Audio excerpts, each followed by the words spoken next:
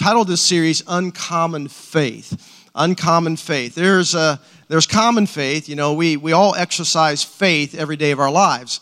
For example, you get in your car and you have faith that when you turn on the key, it's going to start. Or you sat in the pew, you had faith that it's going to hold you up. So we exercise faith in a common way all the time. What we were talking about is something that's uncommon. Uncommon means that it's extraordinary. It's something out of the ordinary. It's something that's beyond what is just kind of what we see day in and day out. So as we dive into the book of James, let's just look at the first couple verses. Here's what James says. James, a servant of God and of the Lord Jesus Christ, to the 12 tribes scattered among the nations. Now, you may or may not know that James was the half-brother of Jesus. And it's believed that he was probably the second oldest in the family.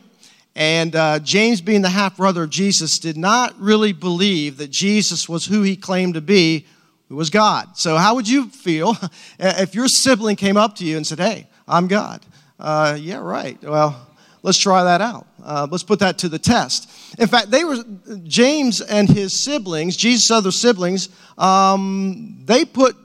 wanted to institutionalize Jesus at one point in his ministry because he was going about claiming to be God and teaching that he was, in fact, the Messiah, the long-awaited Savior of the world that they had been, taught all of their lives to be looking for. And so James did not believe that Jesus was who he said he was until Jesus was crucified and buried for 3 days, and then he came out of the grave in his resurrection. And after his resurrection, he personally came to James and said, "Here I am. I told you, you watched, you saw me, I bled, I died, I was in the grave for 3 days, I've arisen, I am who I claim to be." And James puts his faith and trust in his brother Jesus as Messiah, as Jesus, the Savior of the world. Listen, anytime you have an encounter with Christ, it's going to dramatically change your life. And James was so changed by not just seeing the resurrected Christ, but believing and trusting in him to be the Savior, to be the Messiah that he was claiming to be and who he authenticated he was going to be through his ministry. And so James refers to himself. Notice he says, "I'm James, a servant of God," which means I consider myself God's property. I've been bought with a price. My life is not my own. And so James says, "You know what? I'm going to lay it all on the line for you. Lord, I'm going to lay it all on the line." And what we know about James is, we know some things, not a lot of things, but what we do know is that James began this ferocious desire to follow Jesus and to continue on the message of Christ. So when you come to the upper room, for example, when there's 120 people there praying, awaiting for the Holy Spirit as Jesus told them to do so, James was there. James became a primary leader in the church. He became the pastor of the church of Jerusalem, and he was the one who led the Jerusalem Council in Acts 15. He became a very predominant leader in the early church. Now, why this is so important is because as people are now coming under persecution for their Christian faith, Jesus says, "I want you to be witnesses in Jerusalem," which is where they were all gathered, and in Judea, Samaria, uttermost parts of the world. All of a sudden, the early church, as it was growing in explosive growth, 5,000, 10,000 people, they camped out in Jerusalem, refused to leave the city, and so God allowed persecution to come and scattered them all abroad. And James remained behind as one of the primary leaders in the early church, and he writes a letter to all of those who've been scattered abroad, and he says, "You know what? I know under the Roman Empire, I know that you're going through severe trials and persecution. I know that life is hard right now. Many of them lost their jobs. Many of them were ostracized by their families because of their faith and trust in Jesus as Messiah. Many of them were going through very difficult times." And James says, "I want to give you a reason why you need to hang on and continue to hold out your hope in what Christ is coming to do in your life." And so James challenges us in 13 areas of our lives to step out in bold, uncommon faith. And the very first area that he deals with are the areas of trials or problems, difficulties. All of us experience difficulties and problems and trials in life because we live in a fallen world among fallen people, right? And so, things don't always turn out the way they should. Things don't always, unfold like you thought they would. And so James comes along and then he says, in all these various trials that you're experiencing in life, I want you to consider them pure joy. Now, if you're going through a really rough time and your heart is broken and you're trying to figure out what's going on in your life and why this is happening to you, and somebody walks up to you and says, you know what? I see what you're going through. Why don't you just consider that all pure joy? Don't you just want to turn around and punch him? I mean, really?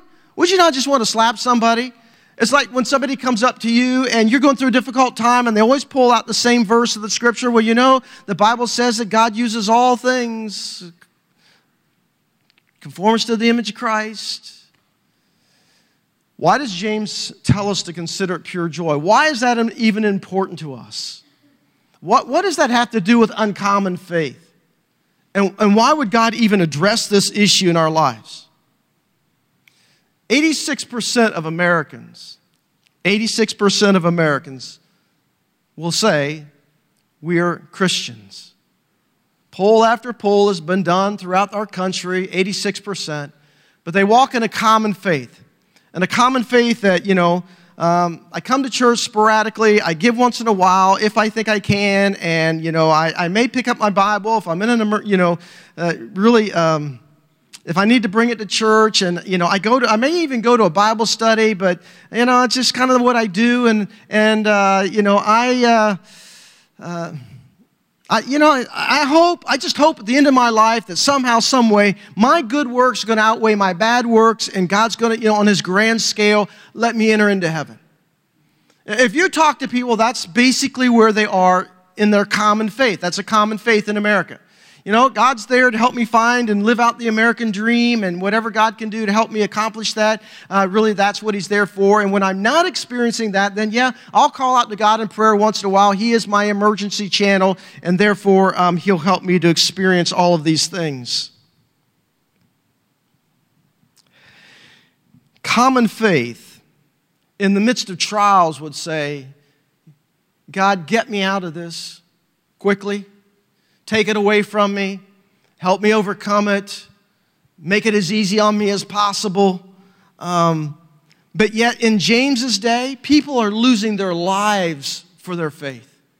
People are being, thrown into lions' dens and into arenas where animals are coming and using them for lunch. And James comes along and says, now, I want you to consider the trials. I want you to consider what God's doing. I want you to consider it as joy. Why would he even say that? Why would he say that to us? Because he wants us to have an uncommon faith. An uncommon faith is a faith, again, that's willing to go beyond the boundaries. I love the song by Hillsong. It's called Oceans. And listen to the lyrics. It says, Spirit, lead me where my trust is without borders. Allow me to walk on the water. This is based on when Peter, Jesus is walking on water. Peter's in the boat with the other disciples. Says, Lord, allow me to come out and walk with you. And Jesus says, come on. And Peter steps out of the boat. Allow me to walk on the water without borders. Wherever you would call me, take me deeper that my faith might grow stronger. And that's God's goal, right? God's goal is that we have a faith that is deep and strong in Him so that we trust Him no matter what the situation is in our life. Because all relationships are built on trust. And where there's an absence of trust, there is an absence of relationship. You know this through marriage, right? You may have been married and maybe you've gone through a divorce, and you went through the divorce because the trust factor in the relationship broke down. It disintegrated. It went away.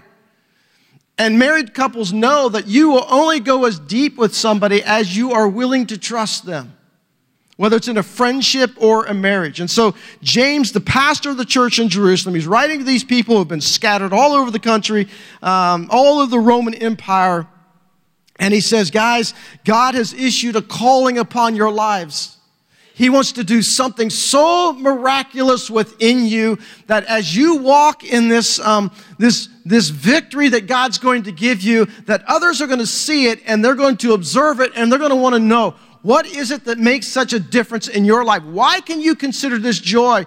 And don't confuse joy with happiness, all right?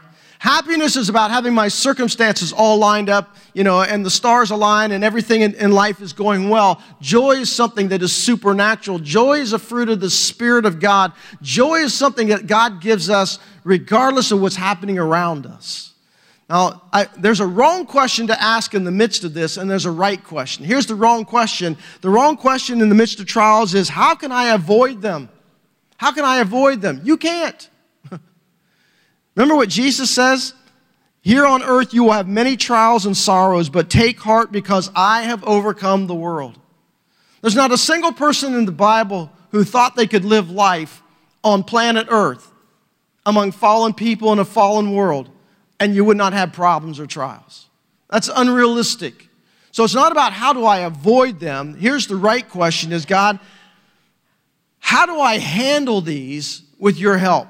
How do I handle them with your help? Oftentimes when our problems first hit us, what do we think first of all? Well, God's mad at me. God's trying to get back at me. I knew I shouldn't have done that. I knew I shouldn't have done that stupid thing. I knew I should. And so we start going through our checklist in our minds. What have I done that has created so much anger on God's behalf that He has sent this trial into my life in order to beat me up, chew me up, and spit me out? God is not against you.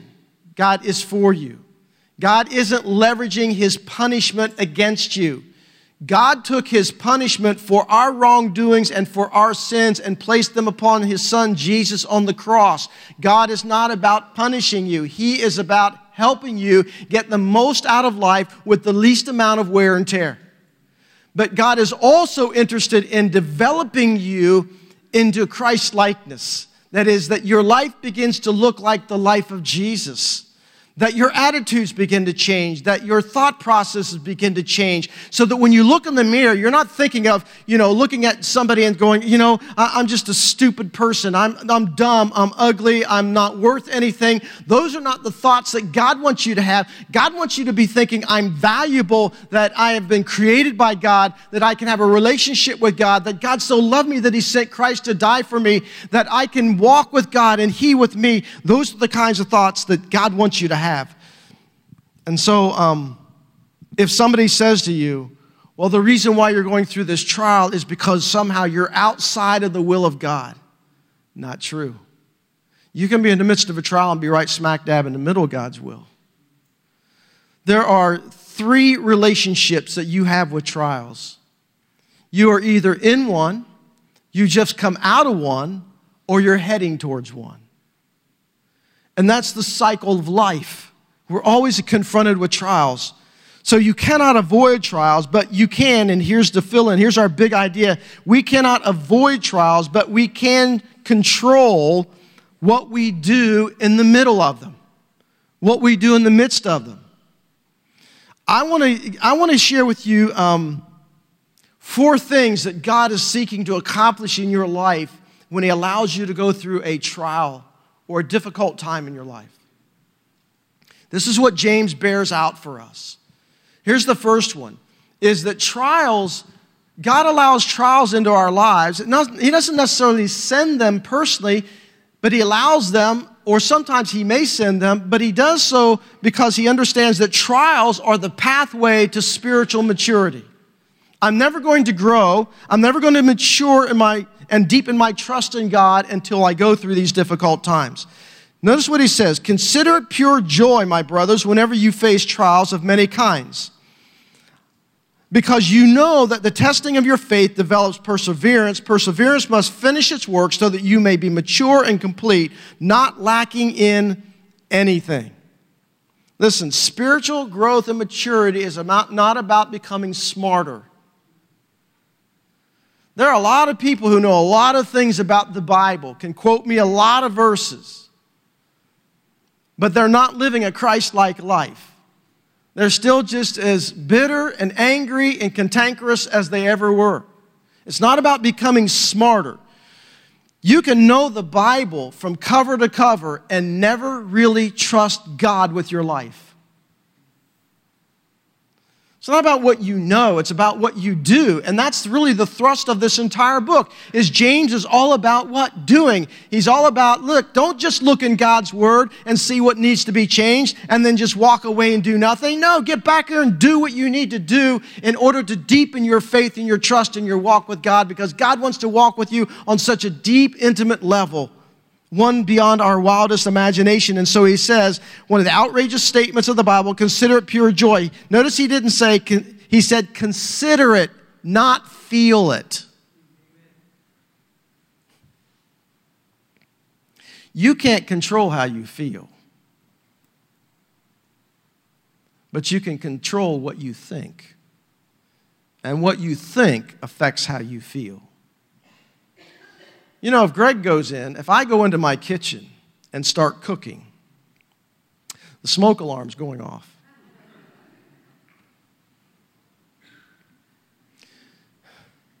You know when another time the smoke alarm will go off? When my house is on fire.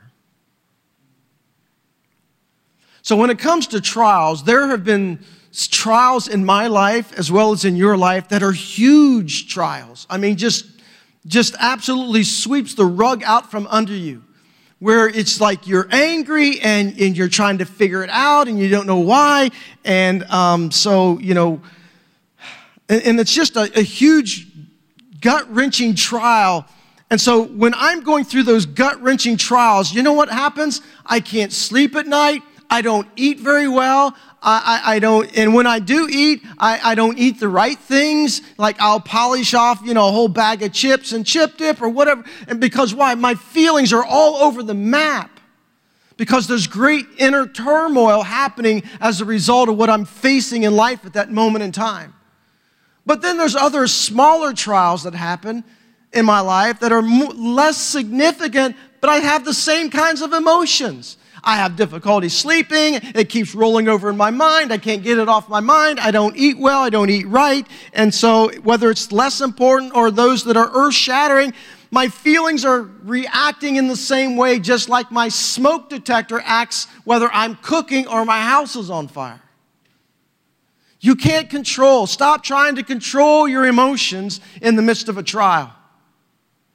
That's not what God is after. You can't control your feelings, but you can control what you do in the midst of those feelings. So he says, consider it pure joy. Why? Because God is at work in your life. God is at work.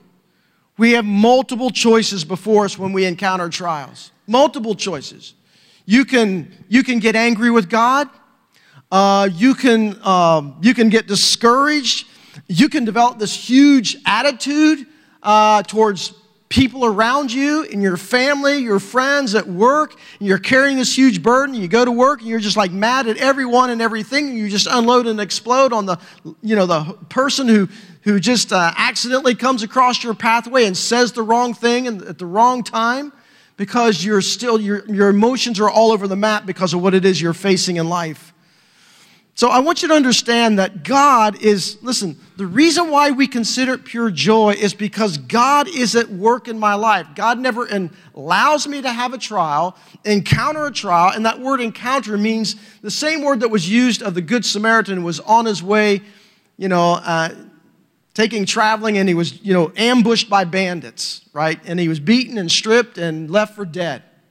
Sometimes that's what trials do to us. They just ambush us. You think you're going along well in life, and all of a sudden you get a phone call or you get a doctor's report, and it absolutely just wrecks you emotionally. But the reason I consider it joy, not happiness, joy, is because I know that God's going to use this to do something in my life. So let me give you 5 things really quick of what God may be doing in your life. These aren't the only things, but they are certainly ones, and I've given you a passage of Scripture that you can look at and just kind of meditate on that throughout the course of the week. Sometimes God uses a trial to develop me. What if you went to the doctor's office and you sat down in front of your doctor and he said, hey, your blood pressure is way out of control. Your cholesterol is through the roof. You are a prime candidate for a heart attack. Now, here's what you need to do. You need to make some changes in your life. You need to reduce some stress in your life. You're going to need to start eating better and changing your eating habits. You probably need to diet and exercise. And Would that get your attention? Probably for a nanosecond. Do you know how many people go through heart bypass, triple bypass, quadruple bypass? My mother being one of them. The doctor said, this is what you need to do. She was diabetic on top of that. This is the lifestyle you need to live. This is the way you need to eat. This is the way you need to exercise. These are things you need to do to keep that from happening again, because your diabetes has contributed to those conditions. You know how long it lasted for my mom? Less than a year. I'd walk in the house, there'd be cookies and cakes and all this stuff all over the place. And I'd say, Mom, you're not allowed to eat that kind of stuff. And I'd get one of two answers. Hey, you got to live a little. Or, that's for the grandkids. Get out of here. It wasn't. You see, God uses problems to mold and to fashion our lives to help us to grow, to mature. That's why he said, consider it. Press your mind down upon it. God's testing your faith. He's trying to produce perseverance. That word perseverance means to remain under the trial until God has produced what it is that He's producing to bring you to maturity, to completeness, to wholeness, so that you're what? Lacking in nothing. Our problem is we want the product without the process.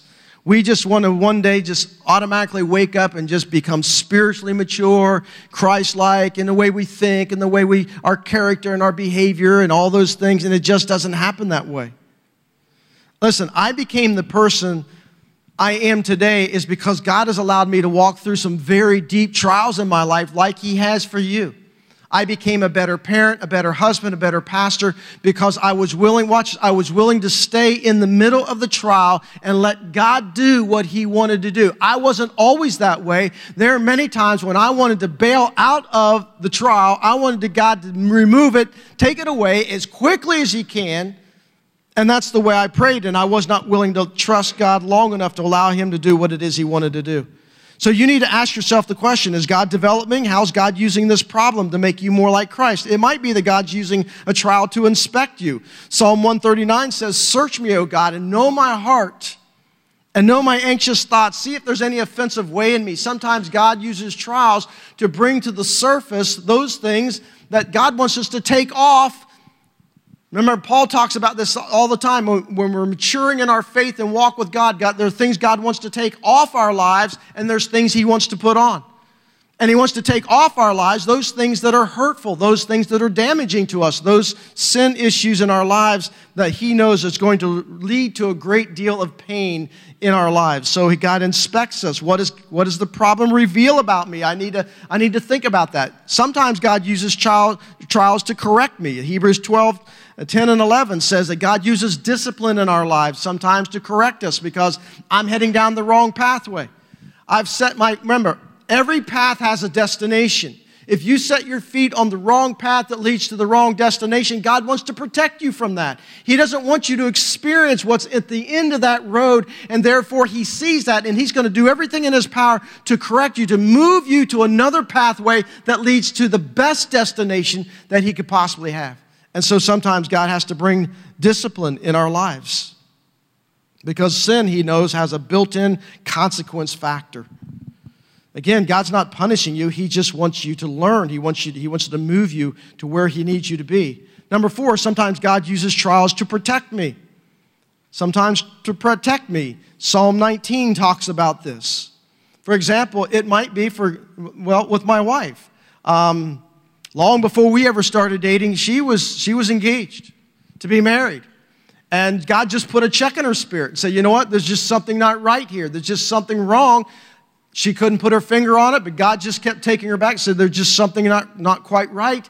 And so she broke off the engagement. And what God protected her from was that this individual to whom she was engaged later on got married and ended up, he was a wife beater. He beat his wife so severely. Put her in hospital multiple times. God protected my wife from that because He didn't want her to experience that. And so what if she just blown through that check in her spirit? and said, God, I don't care what you say. I'm in love with the guy. This is what I'm going to do. I'm going to follow my heart. And she may have been the recipient of those beatings. And so instead she got me, and hey, it was all good. Just kidding. My wife and I have been, as you know, been through many trials together. But God has been faithful to us. Number 5, God uses trials to direct us. I love Proverbs 3, 5, and 6. Trust in the Lord with all your heart. Don't lean on your own understanding. In all your ways acknowledge Him, and He will make your path straight. Don't lean on your understanding. If I lean on this table, it's going to hold me up, right? So I'm leaning on something. God says, do not lean on your understanding. Because God wants to give you direction. But our hearts are not always a good gauge for direction in life. Our conscience is not always a wise gauge in life, but the Word of God is. And so God has given us His Holy Spirit. He's given us the Bible, the Bibla. Remember singing that song as a child? Basic instructions before leaving earth. God wants you, listen, God gave you the Bible. It's about a love relationship because He wants to direct your life in the way that is most beneficial for you. But sometimes we just ignore God and we lean on our own understanding. We do our own thing in our own way. And as a result of that, we experience some hardship and heartache in our lives. And so those are the ways that God might be using trials to bring maturity in your life. My suggestion to you is simply this, is that as you're going through the trial, get out the Word of God and start allowing the Spirit to speak to you. And just look up these verses I've given you and ask God, say, God, is this trial, are you trying to correct me in some way? Are you directing my life in some way? Is there some area of my life that you're developing me? Lord, what is it that you are doing within me? And here's the second thing. As God is forming and fashioning you, you cannot grow. You cannot grow to maturity if you drop out halfway through the process. Trust me, I've done that. Been there, done that.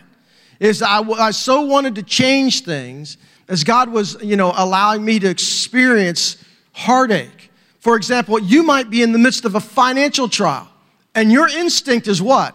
I'll credit card myself out of this. I'll go in debt no matter how far I got to go get in debt in order to bypass this trial, in order not to follow God, in order to bypass what He might be doing in my life. And so you do. You go out, you charge it up, and then all of a sudden you have this massive debt. But with massive debt, you know what? You become a slave to the debtor. It's easy to get in debt. Can I get an amen? It's hard to get out. It's painful to get out.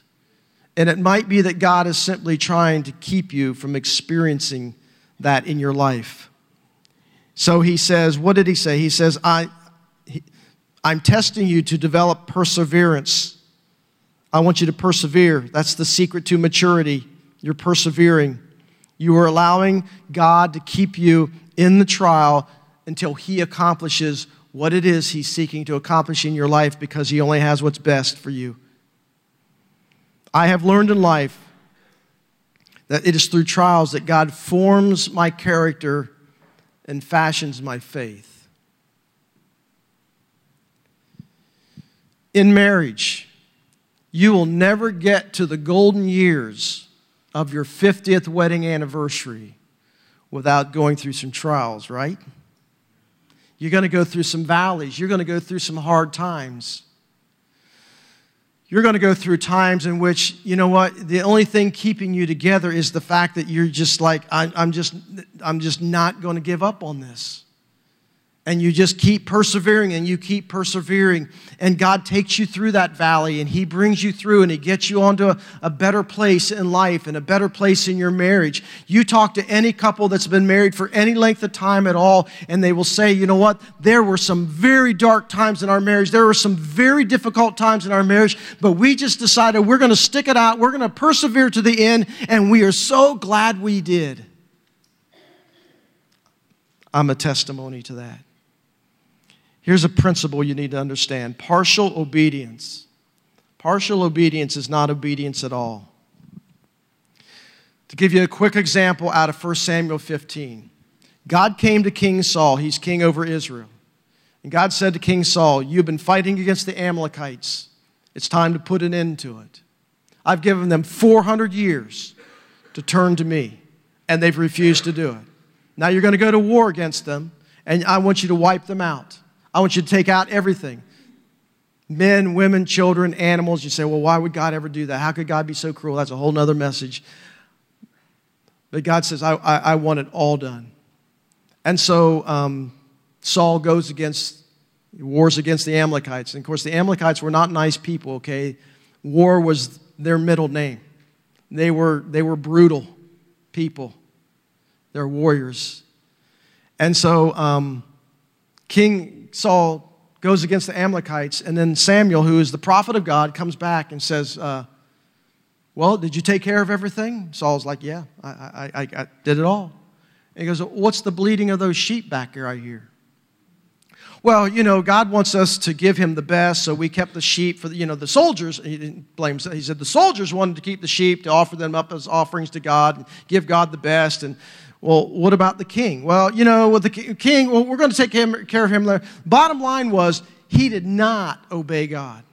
He partially obeyed God, but he didn't fully obey God. And Samuel said to King Saul, the Lord could care less about your religious activity, your sacrifices of offering.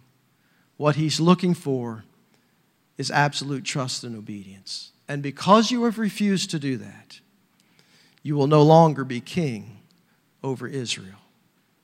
Now, what does that have to do with us? Again, partial obedience is no obedience at all. James will say in his book, for whoever keeps the whole law but yet stumbles at one part, you're breaking it all. Do not merely listen to God's word and so deceive yourselves. Do what it says.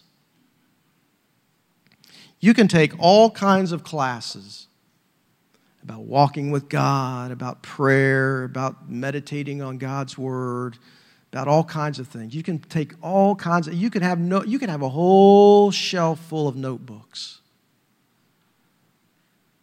But it won't mean anything if you're not willing to obey what God has asked you to do.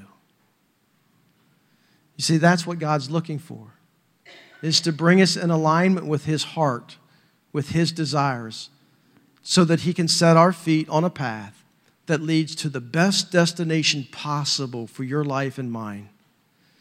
And so if I want to break through, most people, what we learn, we forget really quick because it doesn't stick. You want to know why it doesn't stick? Because you don't have any interest in it at that point in time. How many of you went through school and you took like math class? You thought, man, I'm going to remember this. Huh? Or how many of you took like a foreign language? How's that working for you now? You see, I did a series just not long ago on marriage, and some of you are like yawning through the whole series because you're like, hey, my marriage is okay. But those in the congregation who were struggling in their marriages, they were all ears because it meant something at that moment in time. We just came out of a series on breakthrough, how God can give you breakthrough in your life where you're stuck. And for some of you, weren't really that interested in it. But from some of you who are stuck and you're looking for a breakthrough in your life, you were all ears. And you have been looking for an encounter with God. And so the same thing is true in our lives, is that, if we get stuck because we just think, well, this is really not applicable to me at this moment in time in my life. Listen, all of us, you're in a trial, you come out of a trial, or you're about to go into one. It's applicable to our lives. So here's the third point. Trials keep you consciously aware of your need for God. Trials keep you consciously aware of your need for God. So here's what you want to do. You want to ask God for wisdom in the trial and deliverance from the trial. But you're not asking for deliverance until first he has accomplished what he wanted to accomplish in the middle of the trial. Here's a biblical example. Jesus in the Garden of Gethsemane. In his humanness, the Bible says that he came and he fell flat on his face in the dirt. He knew that he was about to be crucified. He knew what that meant and what that looked like. He knew that the wrath of God himself was going to be poured out upon him because of the sins of humanity. And he fell flat on his face before God and he says, God, if there's any other way this can happen, if there's any other way we can accomplish what needs to be accomplished on behalf of humanity, take this cup away from me. And how did God respond? Nope. So what did Jesus do? He went back and found his disciples asleep. Came back a second time, asked the same question. And God said, nope. Third time, he asked the same question. And God said, nope. But here's the kicker. Jesus said, Father, it's not my will that I'm interested in, but I am interested in yours.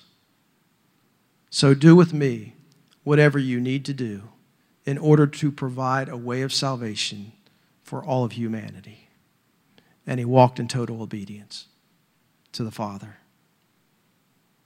And so James says, if you lack wisdom, you should ask of God. Who gives generously without finding fault will be given to him. And when he asks, you must believe and not doubt. That word doubt means don't vacillate. Because he who doubts is like the way of the sea, blown and tossed in the wind, but the man should think he should receive anything from the Lord. He's a double-minded man, unstable in all of his ways. Let me just say, really quickly what that is. Don't treat God like a consultant. When you're going through a trial and you're asking God for wisdom in the trial and deliverance from the trial, you don't treat God like a consultant, because here's what happens to us. Is that we just kind of like float out there on Facebook. Hey, here's my situation. Here's what I'm going through. Tell me, what do you think I ought to do? And people start feeding you opinions, right? Not necessarily based on what God's doing in your life, not based on necessarily on Scripture. So you get all these opinions, and then you finally sit down and you ask God, hey, God, what do you think I should do? And God says, this is exactly what you need to do. And then we walk away and we go, okay, I'll throw that in my basket of opinions of all of my friends on Facebook, and then I'll decide what I'm going to do. And so what James is saying is that we have two conflicting things that are going on inside of us. And it's like, it's kind of like saying, hey, I really want to get my physical health in shape, and I'm going to do everything I can. So I'm going to do a treadmill, and I jump on the treadmill, and I do a mile of walking and a mile of running. And then I get off the treadmill, and I go to my refrigerator, and I get out half a gallon of ice cream, the chocolate syrup, and sprinkles, and put it all on there and eat the whole thing. See, I say I really want physical health, but then I do the opposite as well, right? So that's the way we treat God, is we say, God, I really want to get my finances together. And God says, well, here's how you get your finances together. And we just throw that in a basket of options, and then we don't do what he tells us to do. That's what James is talking about. Don't ask God if you're not going to obey. Why would you ask him? He is not a consultant. He is God. Don't treat him like that. I think he's earned your respect, because if you do, you're going to be double-minded in all your ways. And so at some point, you've got to get off the fence and become a doer of the word. And so then number 4 is trials. Trials unveil the goodness and graciousness of God. Oh, taste and see that the Lord is good. Blessed is the man who takes refuge in him. So let me wrap it up like this. James goes on to talk about a comparison between a rich guy and a poor guy. Because here's what we do in the middle of trials. Oftentimes our response is, I'm going to have a pity party, and here's why. Because we pull out our phones, and we go to our Instagram accounts, and we go to our Facebook accounts. I'm in the middle of a trial, and I'm feeling sorry for myself, and I'm feeling bad, and I'm feeling down. And I look at all my friends, and it seems like, man, they've got a perfect marriage. They're just counting the money. They're going on these beautiful vacations. They're at the theme parks. They're camping. They're doing all these wonderful things, and life is great and wonderful. And in that comparison, guess what? I get a little angry, right? I get a little jealous. I become greatly envious of what others have and what I don't have, what they're not experiencing, but what I am experiencing. And James says that we get into this comparison trap in the midst of our trials, But it doesn't help us. It just makes us feel worse. And so then we binge on Netflix for the next, 2 or 3 weeks, and we can't get out of our pajamas, and, we're just like all over the map, and we're unstable, and, we want what God wants, but then we don't want what God wants, and so we're just a mess. And so then James concluded this by saying, "Blessed is the man who perseveres under trial."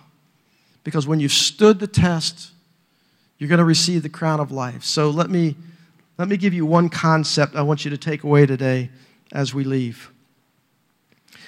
There was a man whose name was Jim Stockdale. Jim Stockdale was one of the most decorated naval officers in U.S. history during the Vietnam War. He was a fighter pilot. And during one of his missions, he was shot down. He was forced to eject out of his plane. And he was captured behind enemy lines. And upon his capture by the Vietnamese soldiers, he was severely beaten, so bad that he could barely walk, he could barely even move. And then he was taken to what was called Hanoi Hilton. If you've ever seen the movie Unbroken, it's based on this particular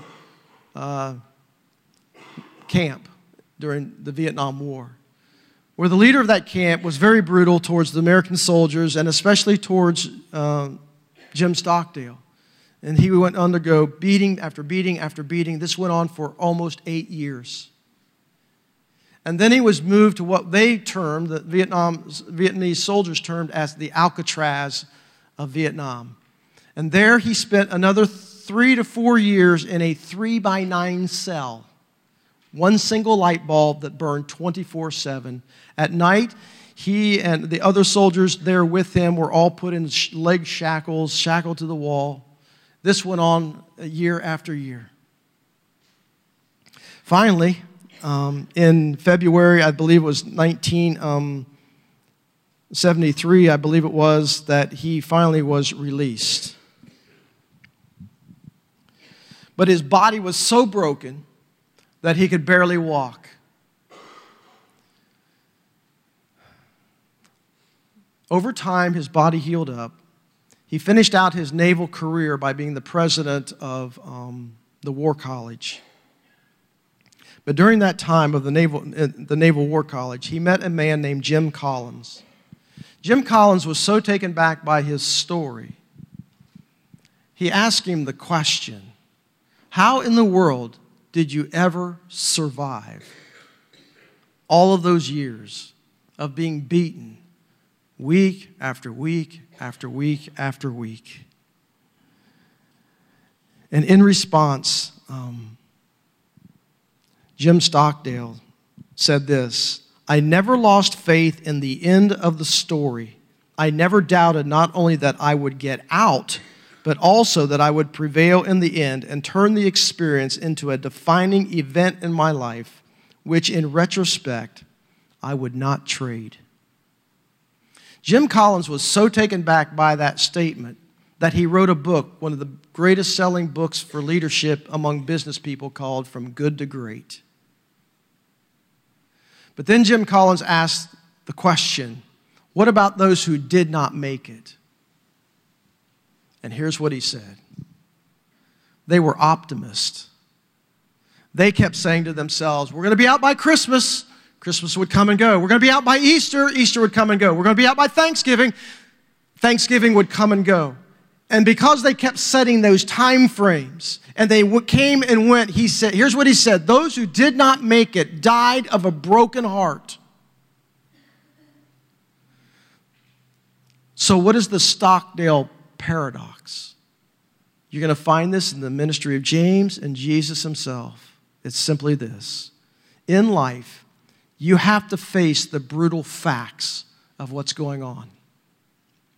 But you never give up hope, because the brutal facts of the present is not what God has for you in the future.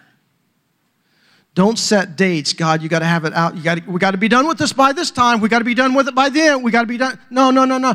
It's Jesus says what? We're going to receive the crown of life. As Francis Chan said on the video in your small groups is that, look, God has prepared a place for us where there is no more pain and no more sorrow and no more suffering.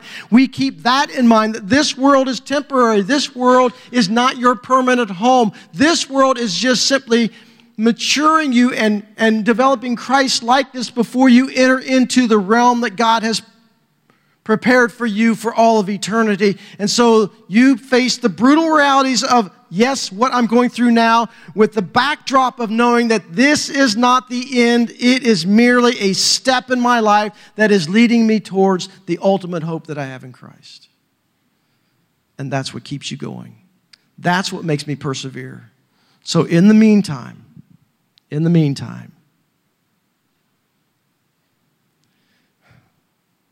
you listen to God in His Word. You write what He's teaching you. You write down what He's showing you. And then you wait with a readiness to obey. And what God will do with every single trial in your life is, in some form or fashion, He's going to develop within you the mind of Christ, the character of Christ, so that you can live the life of Christ every single time, if you allow Him to do so. Let's bow our heads together. Father, as we think about the painful events of our lives, Lord, I know that mere words themselves seem very trite at times and like in a neat package with a bow on top of it. But God, we know that life isn't that way, that life can literally crush us on the inside. But we thank you that you give us an equalizer called the Holy Spirit. We no longer have to walk in fear. We no longer have to walk in doubt. We no longer have to walk in worry and anxiety. But God, you have equipped us to think differently, to walk differently, to believe differently, to have a faith that is uncommon, that enables us to see your hand at work in our lives. And even if we can't understand it all in this lifetime, we're going to continue to trust you and go deeper with you, because we know that when we take refuge in you, God, you always bring hope and you always bring healing into the situation. So I thank you, because there are many here this morning that bear testimony, Father, how you have walked with them through various trials and deep, deep, dark valleys. And now you're using them in great ways as they shout from the rooftops about your faithfulness and your generosity and your goodness and graciousness in the midst of it all. And there may be some here this morning that are right in the middle of that valley. And they're wondering, God, where are you? They can't see you. They can't hear you. And God, I pray that your Holy Spirit would speak loud and clear, that they would sense your presence as they're waiting upon you. I pray that they will remain under the trial until you have accomplished what it is you need to accomplish, that they will not bail out. They will not run. They don't try to hide. But God, they will allow you to do a work within them. That's going to be a testimony of your goodness and your faithfulness and your graciousness. So, Father, thank you for this time that we've had together around your word with each other this morning in worship of you. And I pray, God, that you will have your will and your way in our lives, that we will lay it all on the line. We will lay it all on the line and allow you to do a work that only you can do. In Jesus' name, amen. Let's stand together as we close out. Just a time of opening up. Hey, if you're here this morning and maybe God's just spoken to your heart, you'd like to pray or have somebody pray with you, you come to the front. We have those who would pray with you. Maybe you're here this morning and you've never put your faith and your trust in Lord Jesus Christ. Let me tell you, the best thing you have is human willpower. And human willpower does not last very long. Trust me, been there, done that. God wants to give you an equalizer on the inside. He wants to equalize the pressure on the inside that's coming from the outside. And it's called the Holy Spirit. And the way that we receive the Holy Spirit of God is through a relationship with His Son, Jesus Christ. If you've never opened up your heart and trusted in Him alone to be your Savior and Lord of your life, I encourage you to do that this morning. You can check on your connection card. I'd love to meet with you after the service, pray with you, or just help you answer any questions you may have. So before we leave this morning, before we head our separate ways, let's just lift up to the Father a gift of thankfulness to Him. A gift of thankfulness that He's always faithful and true and good and kind, even in the midst of our most severe trials, as He walks with us. Listen, you do not walk alone in the trial. Everywhere you go, the Spirit goes with you. You are never alone. So let's praise Him for that.